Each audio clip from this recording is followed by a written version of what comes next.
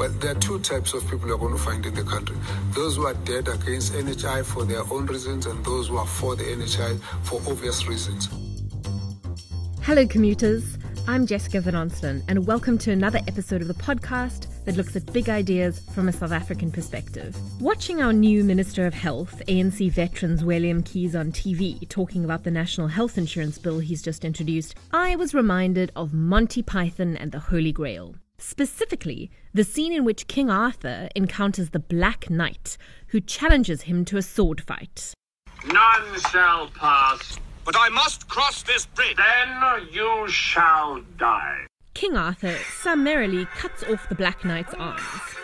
Unfazed by this new reality, the knight simply dismisses the injuries as a mere scratch and keeps fighting. Now stand aside, worthy adversary. 'Tis but a scratch. A scratch? Your arm's off. No, it isn't. Well, what's that then? I've heard worse. You liar. Come on, you pansy. King Arthur then cuts off his legs, leaving the furious stump of a knight still spewing fighting words, denying there is any problem. Look, you stupid bastard, you've got no arms left. Yes, I have. Look! Just a flesh wound. Look, stop that! This famous scene came to mind when Vuyo Mvuko interviewed the new health minister recently on his talk show.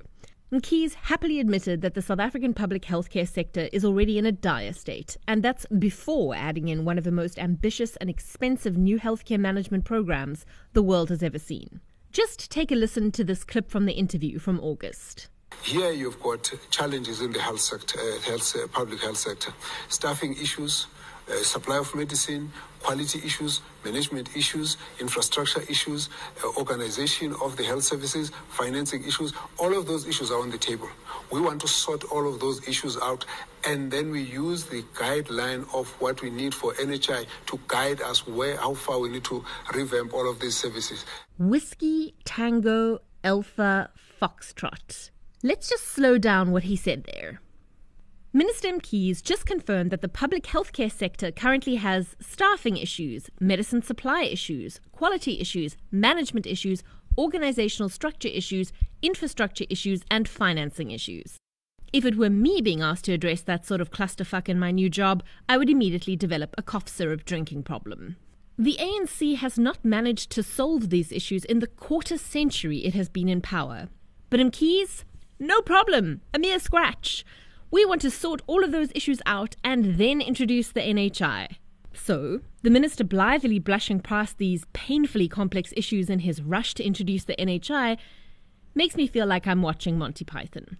Mkhize is the Black Knight, undeterred by the clear constraints of reality. I'm invincible! You're a loony. The Black Knight always triumphs! Haven't you? Come on, then. The Esedimeni life scandal with the deaths of 143 people in psychiatric facilities in the Gauteng province, dying from starvation and dehydration, a mere scratch. Worsening problems of critical drugs being out of stock or unavailable in state hospitals, just a flesh wound. Critical machines, such as CT scanners, breaking and never being replaced in state hospitals. Let's keep going. And then, of course, there's a deeply distressed economy and a dwindling fiscus. All right, we'll call it a draw. On a more serious note, one question to ask is why the ANC is introducing the National Health Insurance Bill now, after all these years of talk. Well, frankly, the party is desperate to distract from the deep sense of hopelessness that has settled over South Africa since the Zuma apocalypse. Because it's becoming clear that the ANC loves legislating and giving speeches, the flashy stuff, which doesn't generally take that long, and is rubbish at actually governing anything, the thankless hard work that takes decades of hard slog, they need a distraction. And unveiling a brand new shiny idea has been the ANC's go-to strategy for years. Let's talk about this new gleaming policy and stop talking about the State Capture Commission, or Ramaphosa's campaign, or totaling up the bailouts to the SEOs, or about everyone who died at Life Esedimeni. But I think us citizens, we're all tired of new ideas. We just want the basics of the state to function. There might also be another reason the ANC is suddenly interested in passing a law which makes the government the one and only provider of healthcare in the country. And that reason, I have to say, is the profits of the private healthcare sector. I'm going to pick on Discovery, although the problem is not limited to Discovery. They're just the biggest and the most visible. Last financial year, Discovery reported a profit of around 9 billion rand. Now, if you read more about this, the economics of the healthcare insurance sector are actually fiendishly complex. And how profitable Discovery's health business actually is something that journalists like Rob Rose have started to sniff around. But one thing that cannot be denied is that from the outside, it looks obscene. It looks like capitalism at its most profligate and its most predatory. Billions of rands for profit for private healthcare is not a good look in any society, but especially not in the most unequal one on earth. Health is so intensely personal. It's so linked to dignity and privacy, and so profoundly frightening when it's at risk. Health is existential. Do I want a society where capitalism looks like it's making billions of rands of profit off my need for a doctor? No, I don't. It makes me want to set up that monthly debit order to the SACP right this minute. But do I want a society where the ANC government basically outlaws medical aids and declares itself your one and only big healthcare brother, even if that big brother has a serious kleptomania problem and massive credit card debt? I don't think I want that either. My guest to talk about the NHI is Anthea Jeffrey, Head of Policy Research at the South African Institute of Race Relations, a think tank in Johannesburg. There can be few people who keep more of a hawk eye on the route that ANC policies follow as they wind their way into law than Anthea. Anthea Jeffrey, it's so great to have you on The Commute. Thank you, Jessica, and hello to you and all your listeners.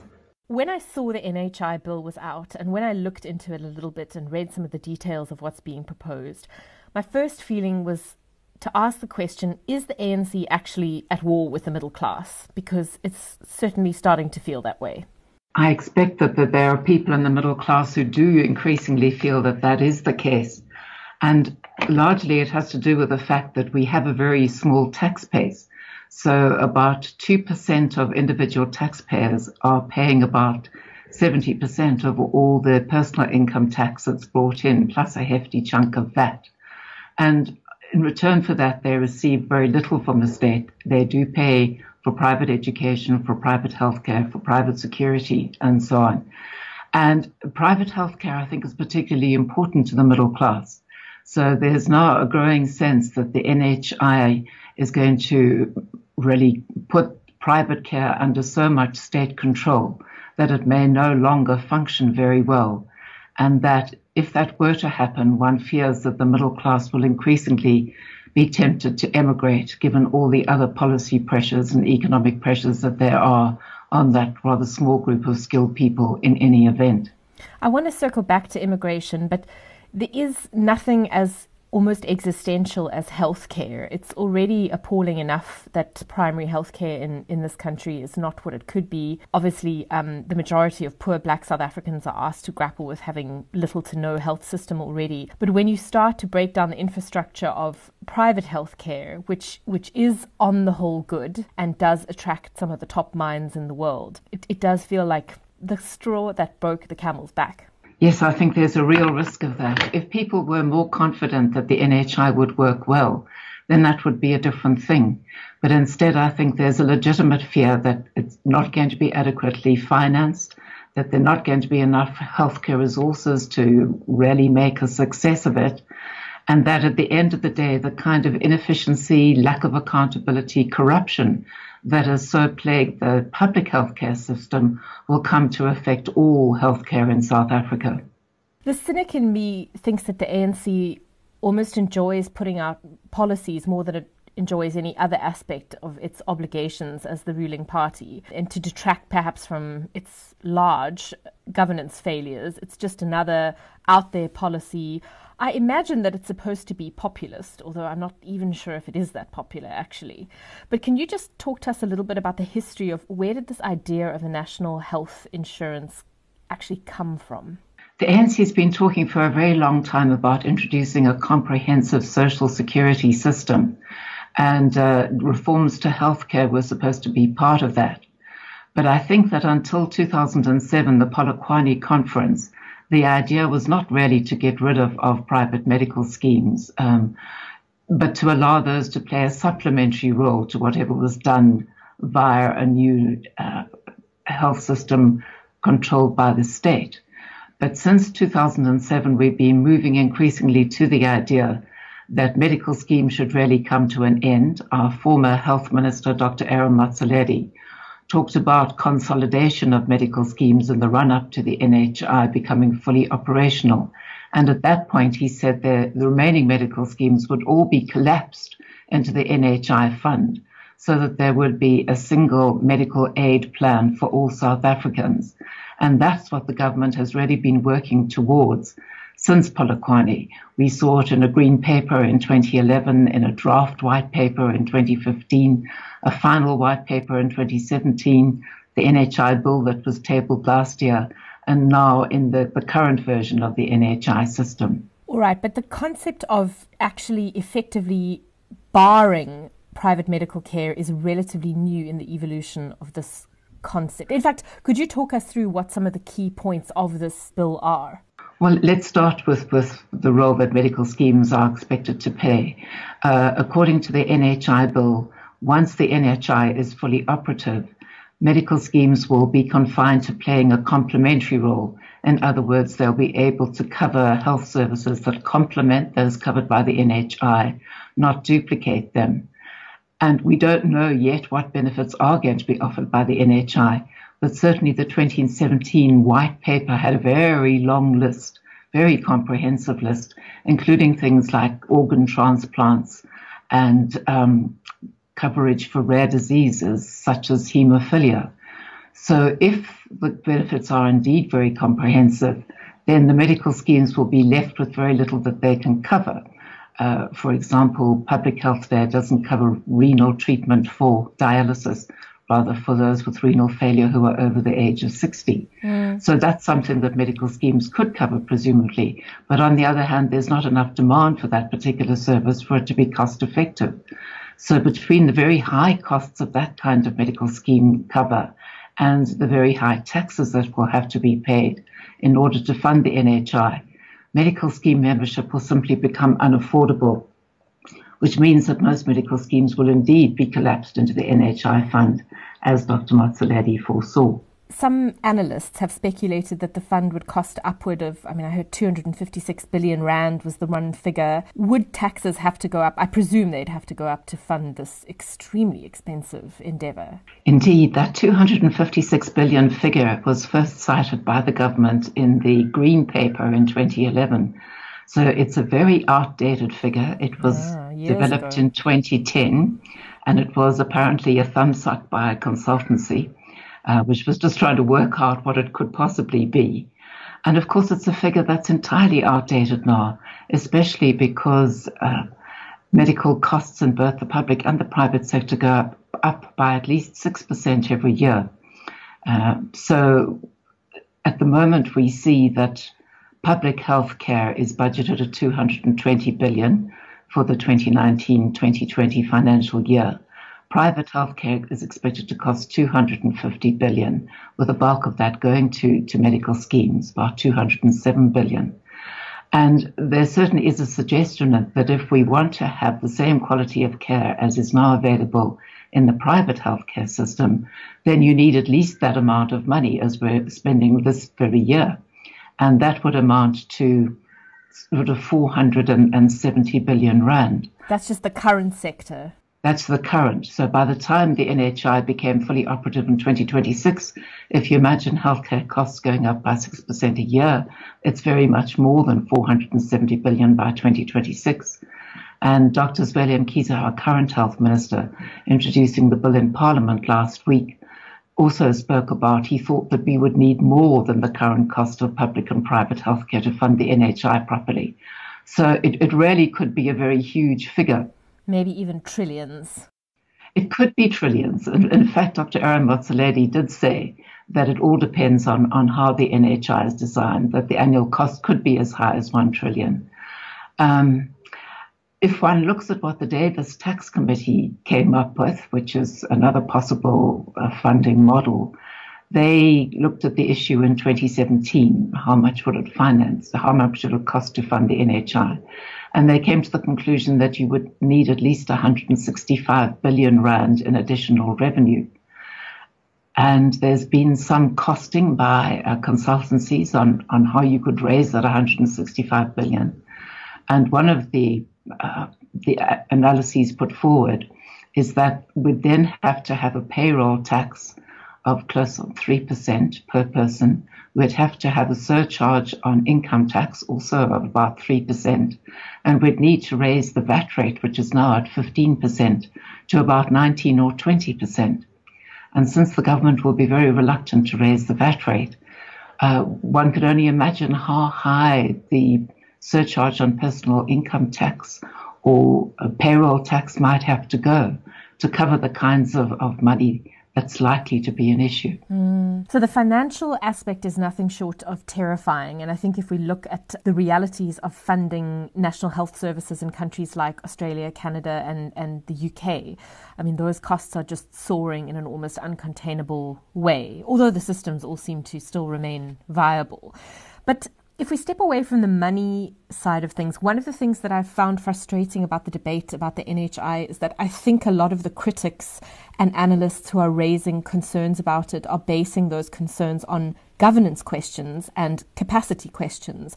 Is this a government that is in the right position to be able to roll out one of the most ambitious projects, you can think of in the continent, if not the world, in the coming years? But the ANC's response has been to say, oh, well, if you raise queries about the NHI, you are morally opposed to extending good healthcare to the poor, which is, of course, I don't think anyone is, or any decent person is raising a moral objection. And that's partly why I feel that the exchange in the debate has not been as satisfying as it could be. Yeah, I think you put your finger on it. That's very much part of the problem, because critics of the NHI are not in any way opposed to universal health coverage.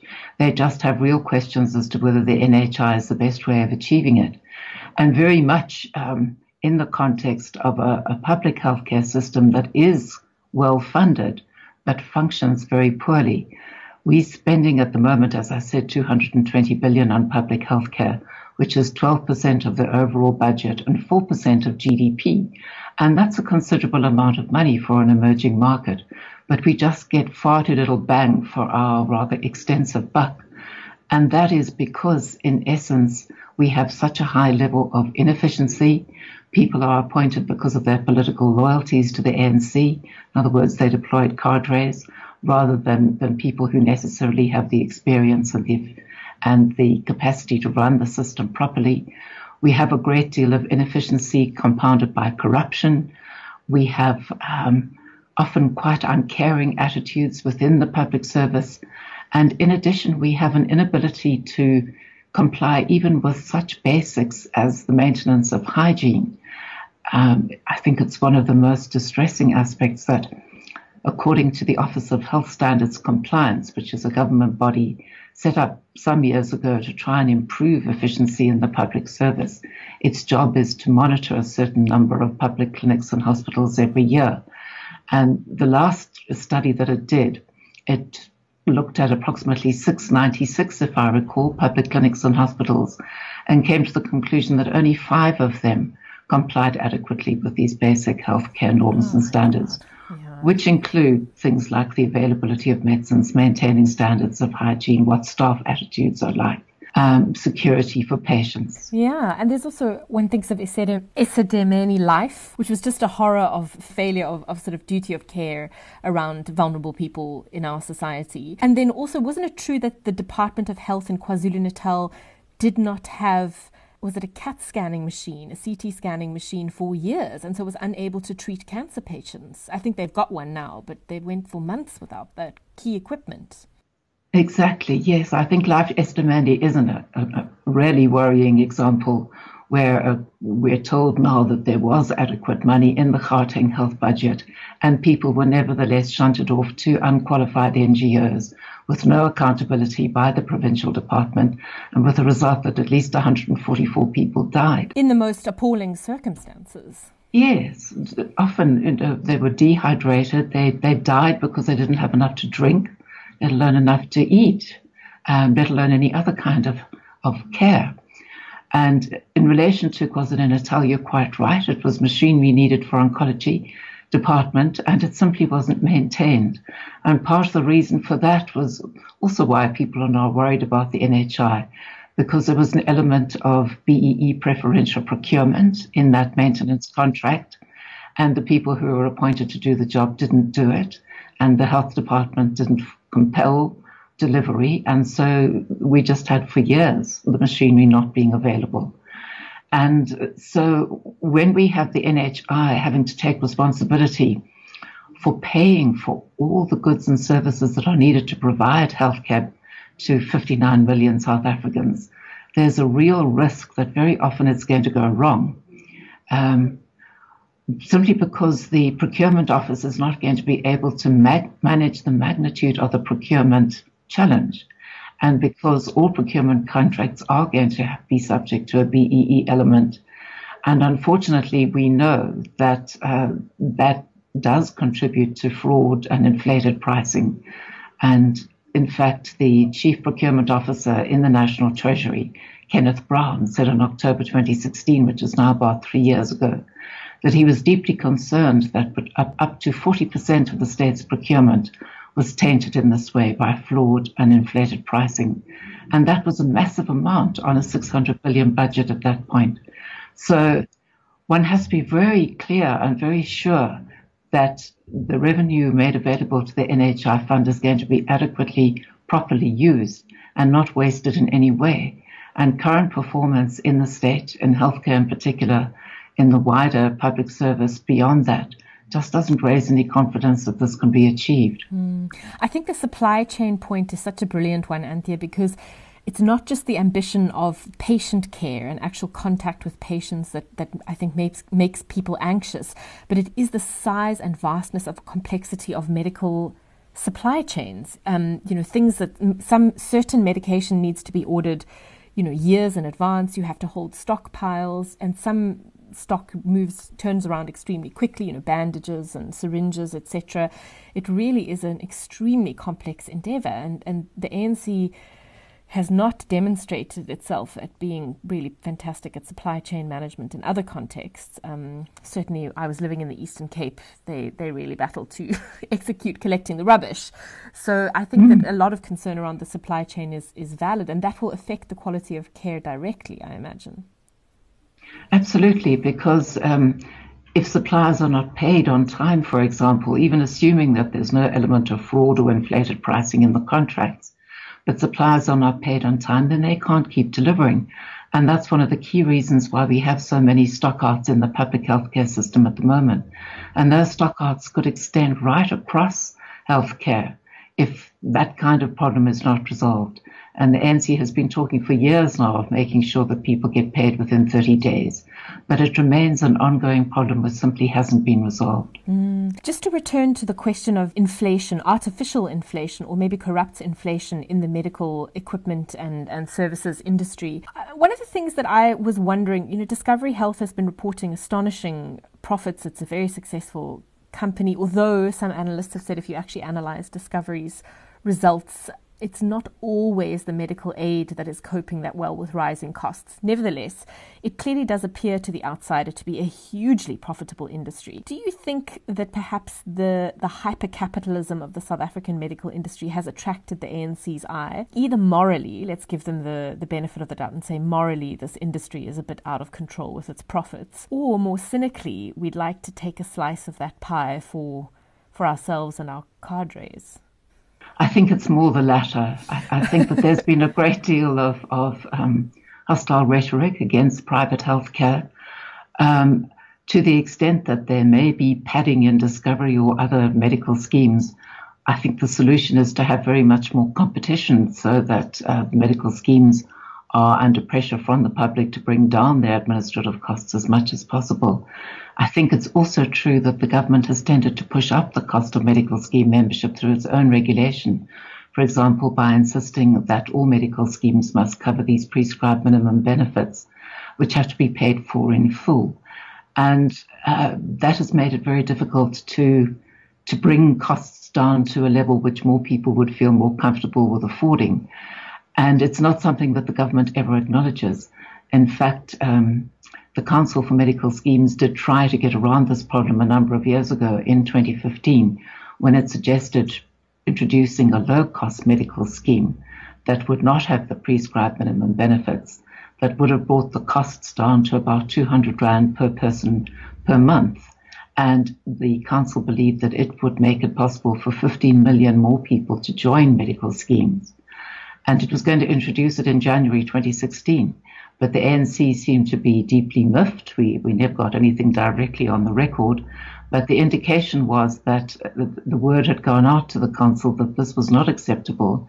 And presumably because it would be a competition to the NHI. If so many more people were having their primary health care needs met through the private sector, then there would be less reason for them to think that the NHI is a good thing. As it is, medical scheme costs have been pushed up very high, perhaps because some of the companies are trying to extract more profit than is reasonable, but very much also because of regulation. And if the ANC won't allow a low-cost option, then that really smacks of it being driven more by ideology than anything else. And the same when it comes to the low-cost primary insurance policies, which are also at the moment providing poorer households with access to primary private treatment at a cost of about 200 per person per month. But those are also to be phased out by the government. It's very hostile to the idea that these low-cost options should be available. And then without those low-cost options, it's of course much easier to say that medical scheme membership is becoming too expensive for anyone to afford. And that's why we must have the NHI. But it seems unfortunate that even if it's not an optimal solution, extending these low-cost medical schemes to some of the middle class and the working class, that you would be tackling some part of inequality. But by refusing and backing out and holding out for a perfect NHI, which would really address inequality, people in the middle are kind of being cheated of their opportunity to get slightly better healthcare in the interim, before the fantasy arrives. Yes, that's right. Yeah, and that's right. And at the end of the day, the government's capacity to run this sort of bureaucratic behemoth that it's planning with the NHI is so questionable that it has to be a better option, that one should extend medical scheme membership to many more people at the same time as you take effective action to improve the inefficiencies in the public system, so that giving more people at the lower end of the income spectrum access to medical schemes and private primary care would reduce the burden on the public system. Then you could also increase the efficiency of the public system, and you'd have a much better option just with that. In addition, the ANC was at one point talking about making it compulsory for everybody who's in formal employment to join a medical scheme. And it's possible that would bring down the costs by about 20% in itself. But they're not saying that now. What they're instead talking about is bringing an end to all medical schemes.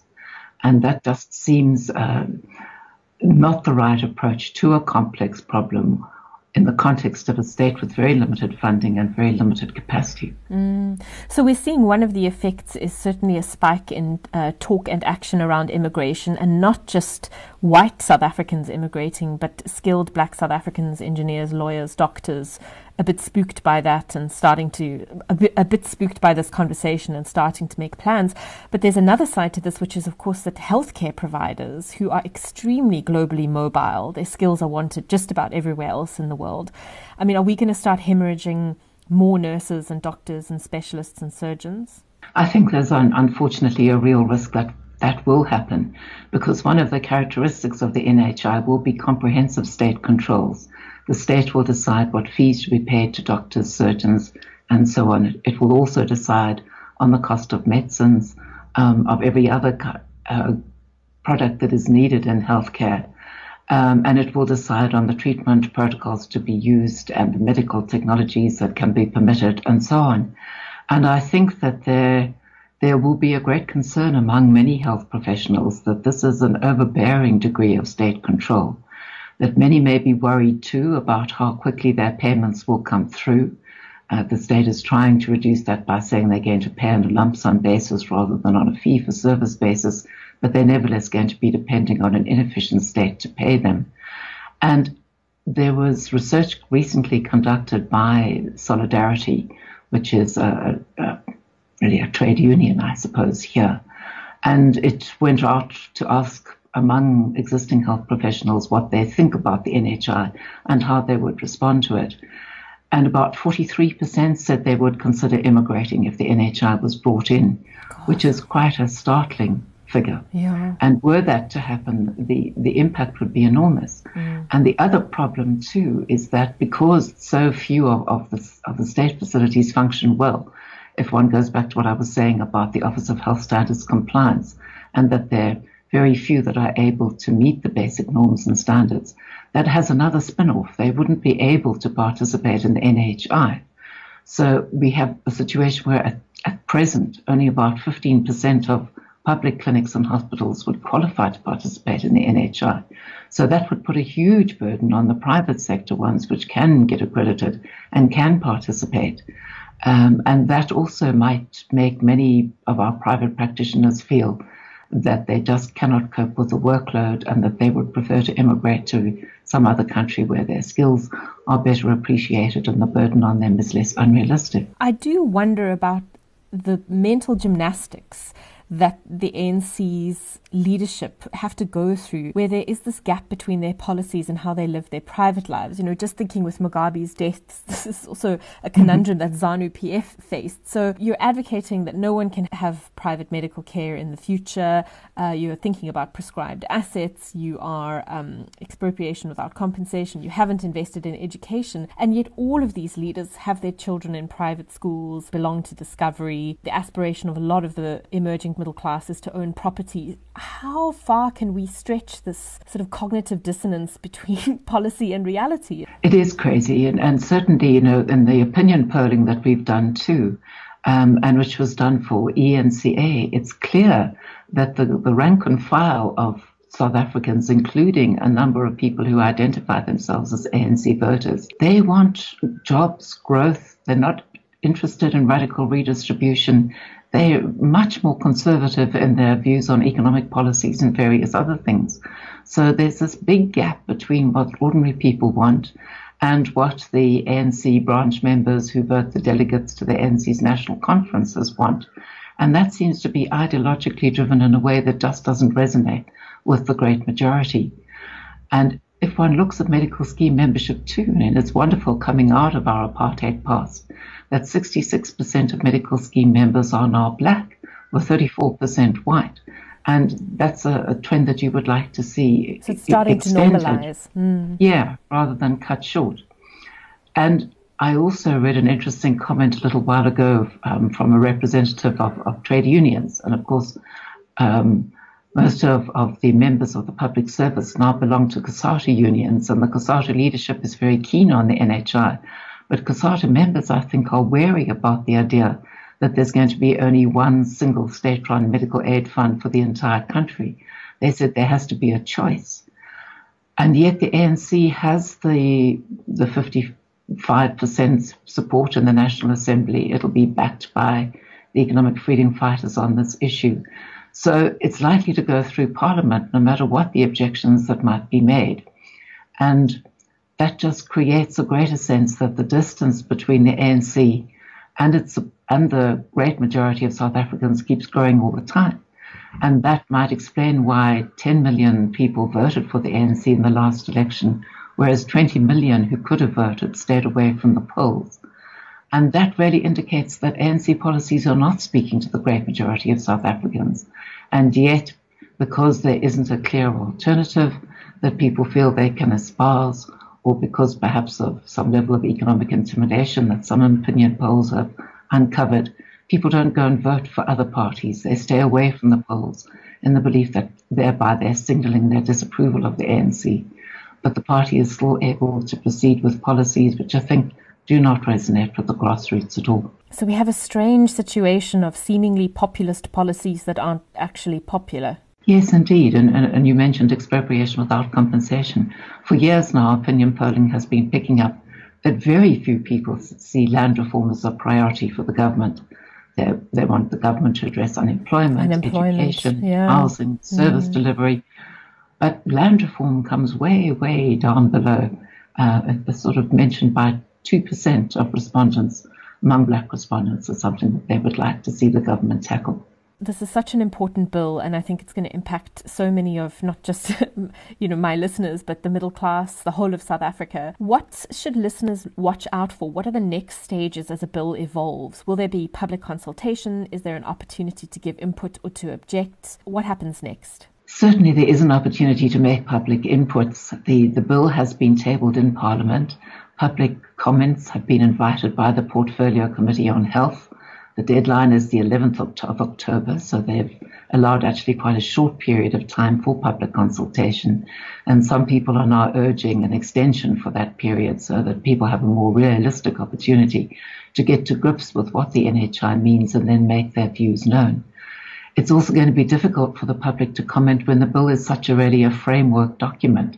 It basically just says we're going to establish the NHI fund. It will have various subunits. It will be appointed by the minister. We'll decide in time how it's going to be financed, what benefits it's going to offer. There's just so little information for people to get their teeth into. And what should have happened is that there should have been a comprehensive social economic assessment report which accompanied it, which would help people to get to grips with what are the pros and cons of what's being proposed. Were there better options that were considered? Why were those options ruled out? But in the absence of that kind of report, people just have to do the best with the limited information that they have. So after the National Assembly process, there'll be the written submissions, there'll be an opportunity for some people to make oral presentations in Parliament. And then there'll be a National Council of Provinces procedure, because this has been tagged as a bill which affects the provinces, quite rightly, because health is a matter of concurrent jurisdiction between national and provincial administrations. So each of the 9 provinces must also have a public consultation process. But often at the provincial level in particular, the whole process is really incredibly rushed. Public meetings are held with a day's notice of them. Nobody can get hold of the bill or any information about it. And it really seems that they just go through the motions rather than really inviting any substantive comment. And that can be a basis for striking down legislation, as it was with the bill that reopened the land claims process in 2014. Overall, there are also questions about constitutionality, which the government is refusing to take seriously at present, but which in the end it might be compelled to look at quite carefully. One of the issues is provincial powers, because health is a provincial competence, and the NHI is really going to vastly diminish the capacity of provinces to have a role in healthcare. There are real concerns that the state law advisor has tried to bat that away and say it's all fine. And there's also a real question as to whether the government's complying with Section 27 of the Bill of Rights, which says that it has to take reasonable measures to extend access to healthcare. And the NHI is arguably not a reasonable measure when better options are available. And it has to act within its available resources. And again, at a time when we have such rapidly mounting debt, such limited growth, and there are more cost-effective options available, it just seems difficult for the government to argue that this is truly within its available resources. And that's another basis on which constitutionality could be challenged. Okay, so the whole thing has an air of being quite rushed, perhaps, and being bulldozed through, despite there being a lot of concern in the system. And am I right in saying that they did actually run pilots, and that the results from those pilots were not overwhelmingly positive? It didn't make game-changing positive impact on the clinics and areas where it was tested.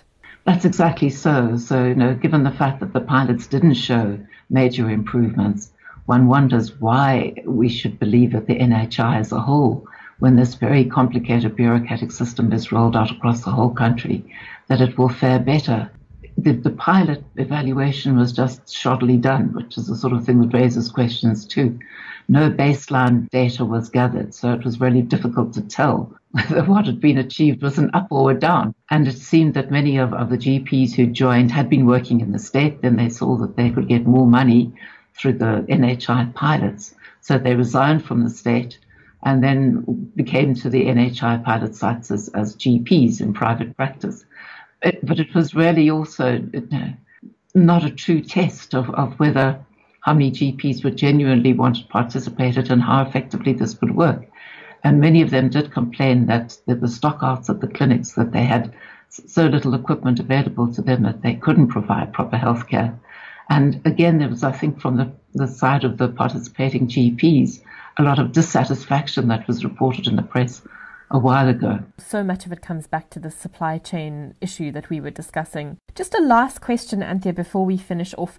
You were talking to me last time about also concerns about how much the governance structure of the NHI is concentrated in the executive. And this is something that we're seeing more and more as the ANC comes up with new policies and new bills, which is that ministers hold disproportionate power as opposed to committees, parliament, other structures and democracies which normally provide oversight and, professional input into these sort of complex systems. The minister has disproportionate decision-making power. Is that right?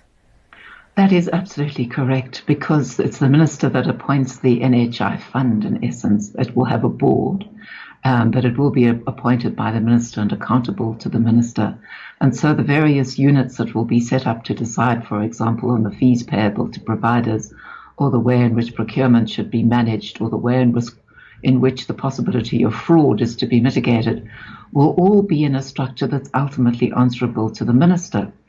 And the same will apply to the Office of Procurement, which will be established as a separate entity.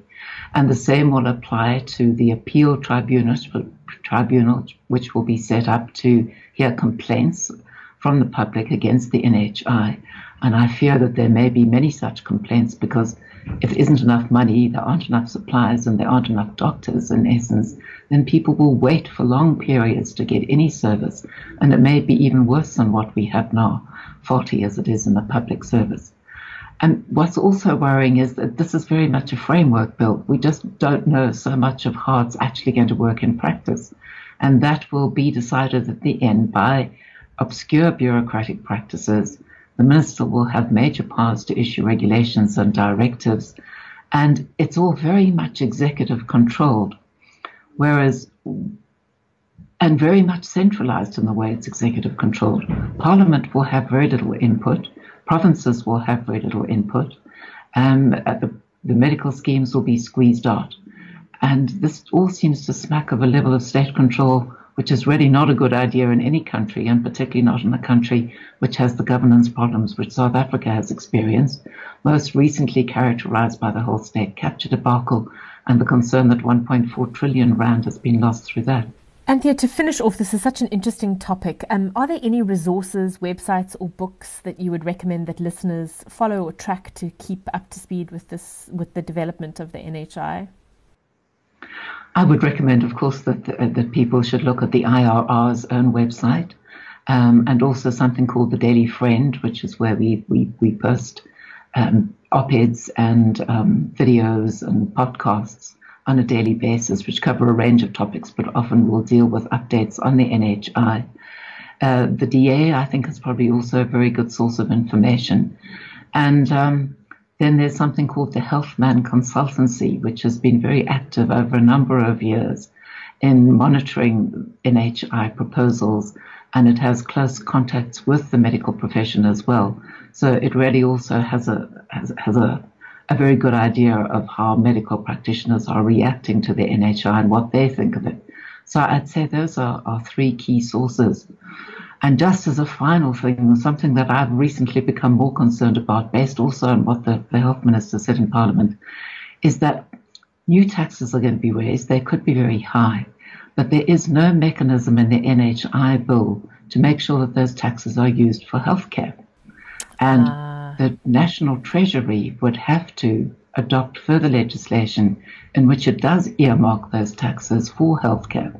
If it doesn't, everything goes into the National Revenue Fund and can be used for any purpose. And as Dr. Zweli Mkhize acknowledged, the Treasury is concerned about that kind of allocation, that kind of saying that we'll make sure that whatever is raised by way of these particular taxes is then allocated to the NHI. because they said, well, we might get more than is needed for the NHI, and then that would be a bad idea. But of course, it might also mean that in some ways this proposal is another way of bringing in more taxes, which the government urgently and desperately needs to do, and not necessarily using them all for healthcare, which would be a complete travesty. That's a really interesting angle. So the NHI policy as a pretext to raise taxes, and then as soon as that revenue comes in, maybe using it to cross-finance our struggling SOEs, or to, or just to be stolen, as it does feel is the case. Well, and we've seen that with other things. The sugar tax which came in has not been ring-fenced for health issues and trying to deal with obesity. The carbon tax is not being ring-fenced and trying to deal with the transition to a lower carbon it's just economy. Going into the general pot. It just goes into the general pot, yeah. Anthea Jeffrey, thank you so much. Thank you, Jessica. That's it for today, and we will be back next time with a fascinating interview about cyber warfare and South Africa. I'm invincible! You're a loony.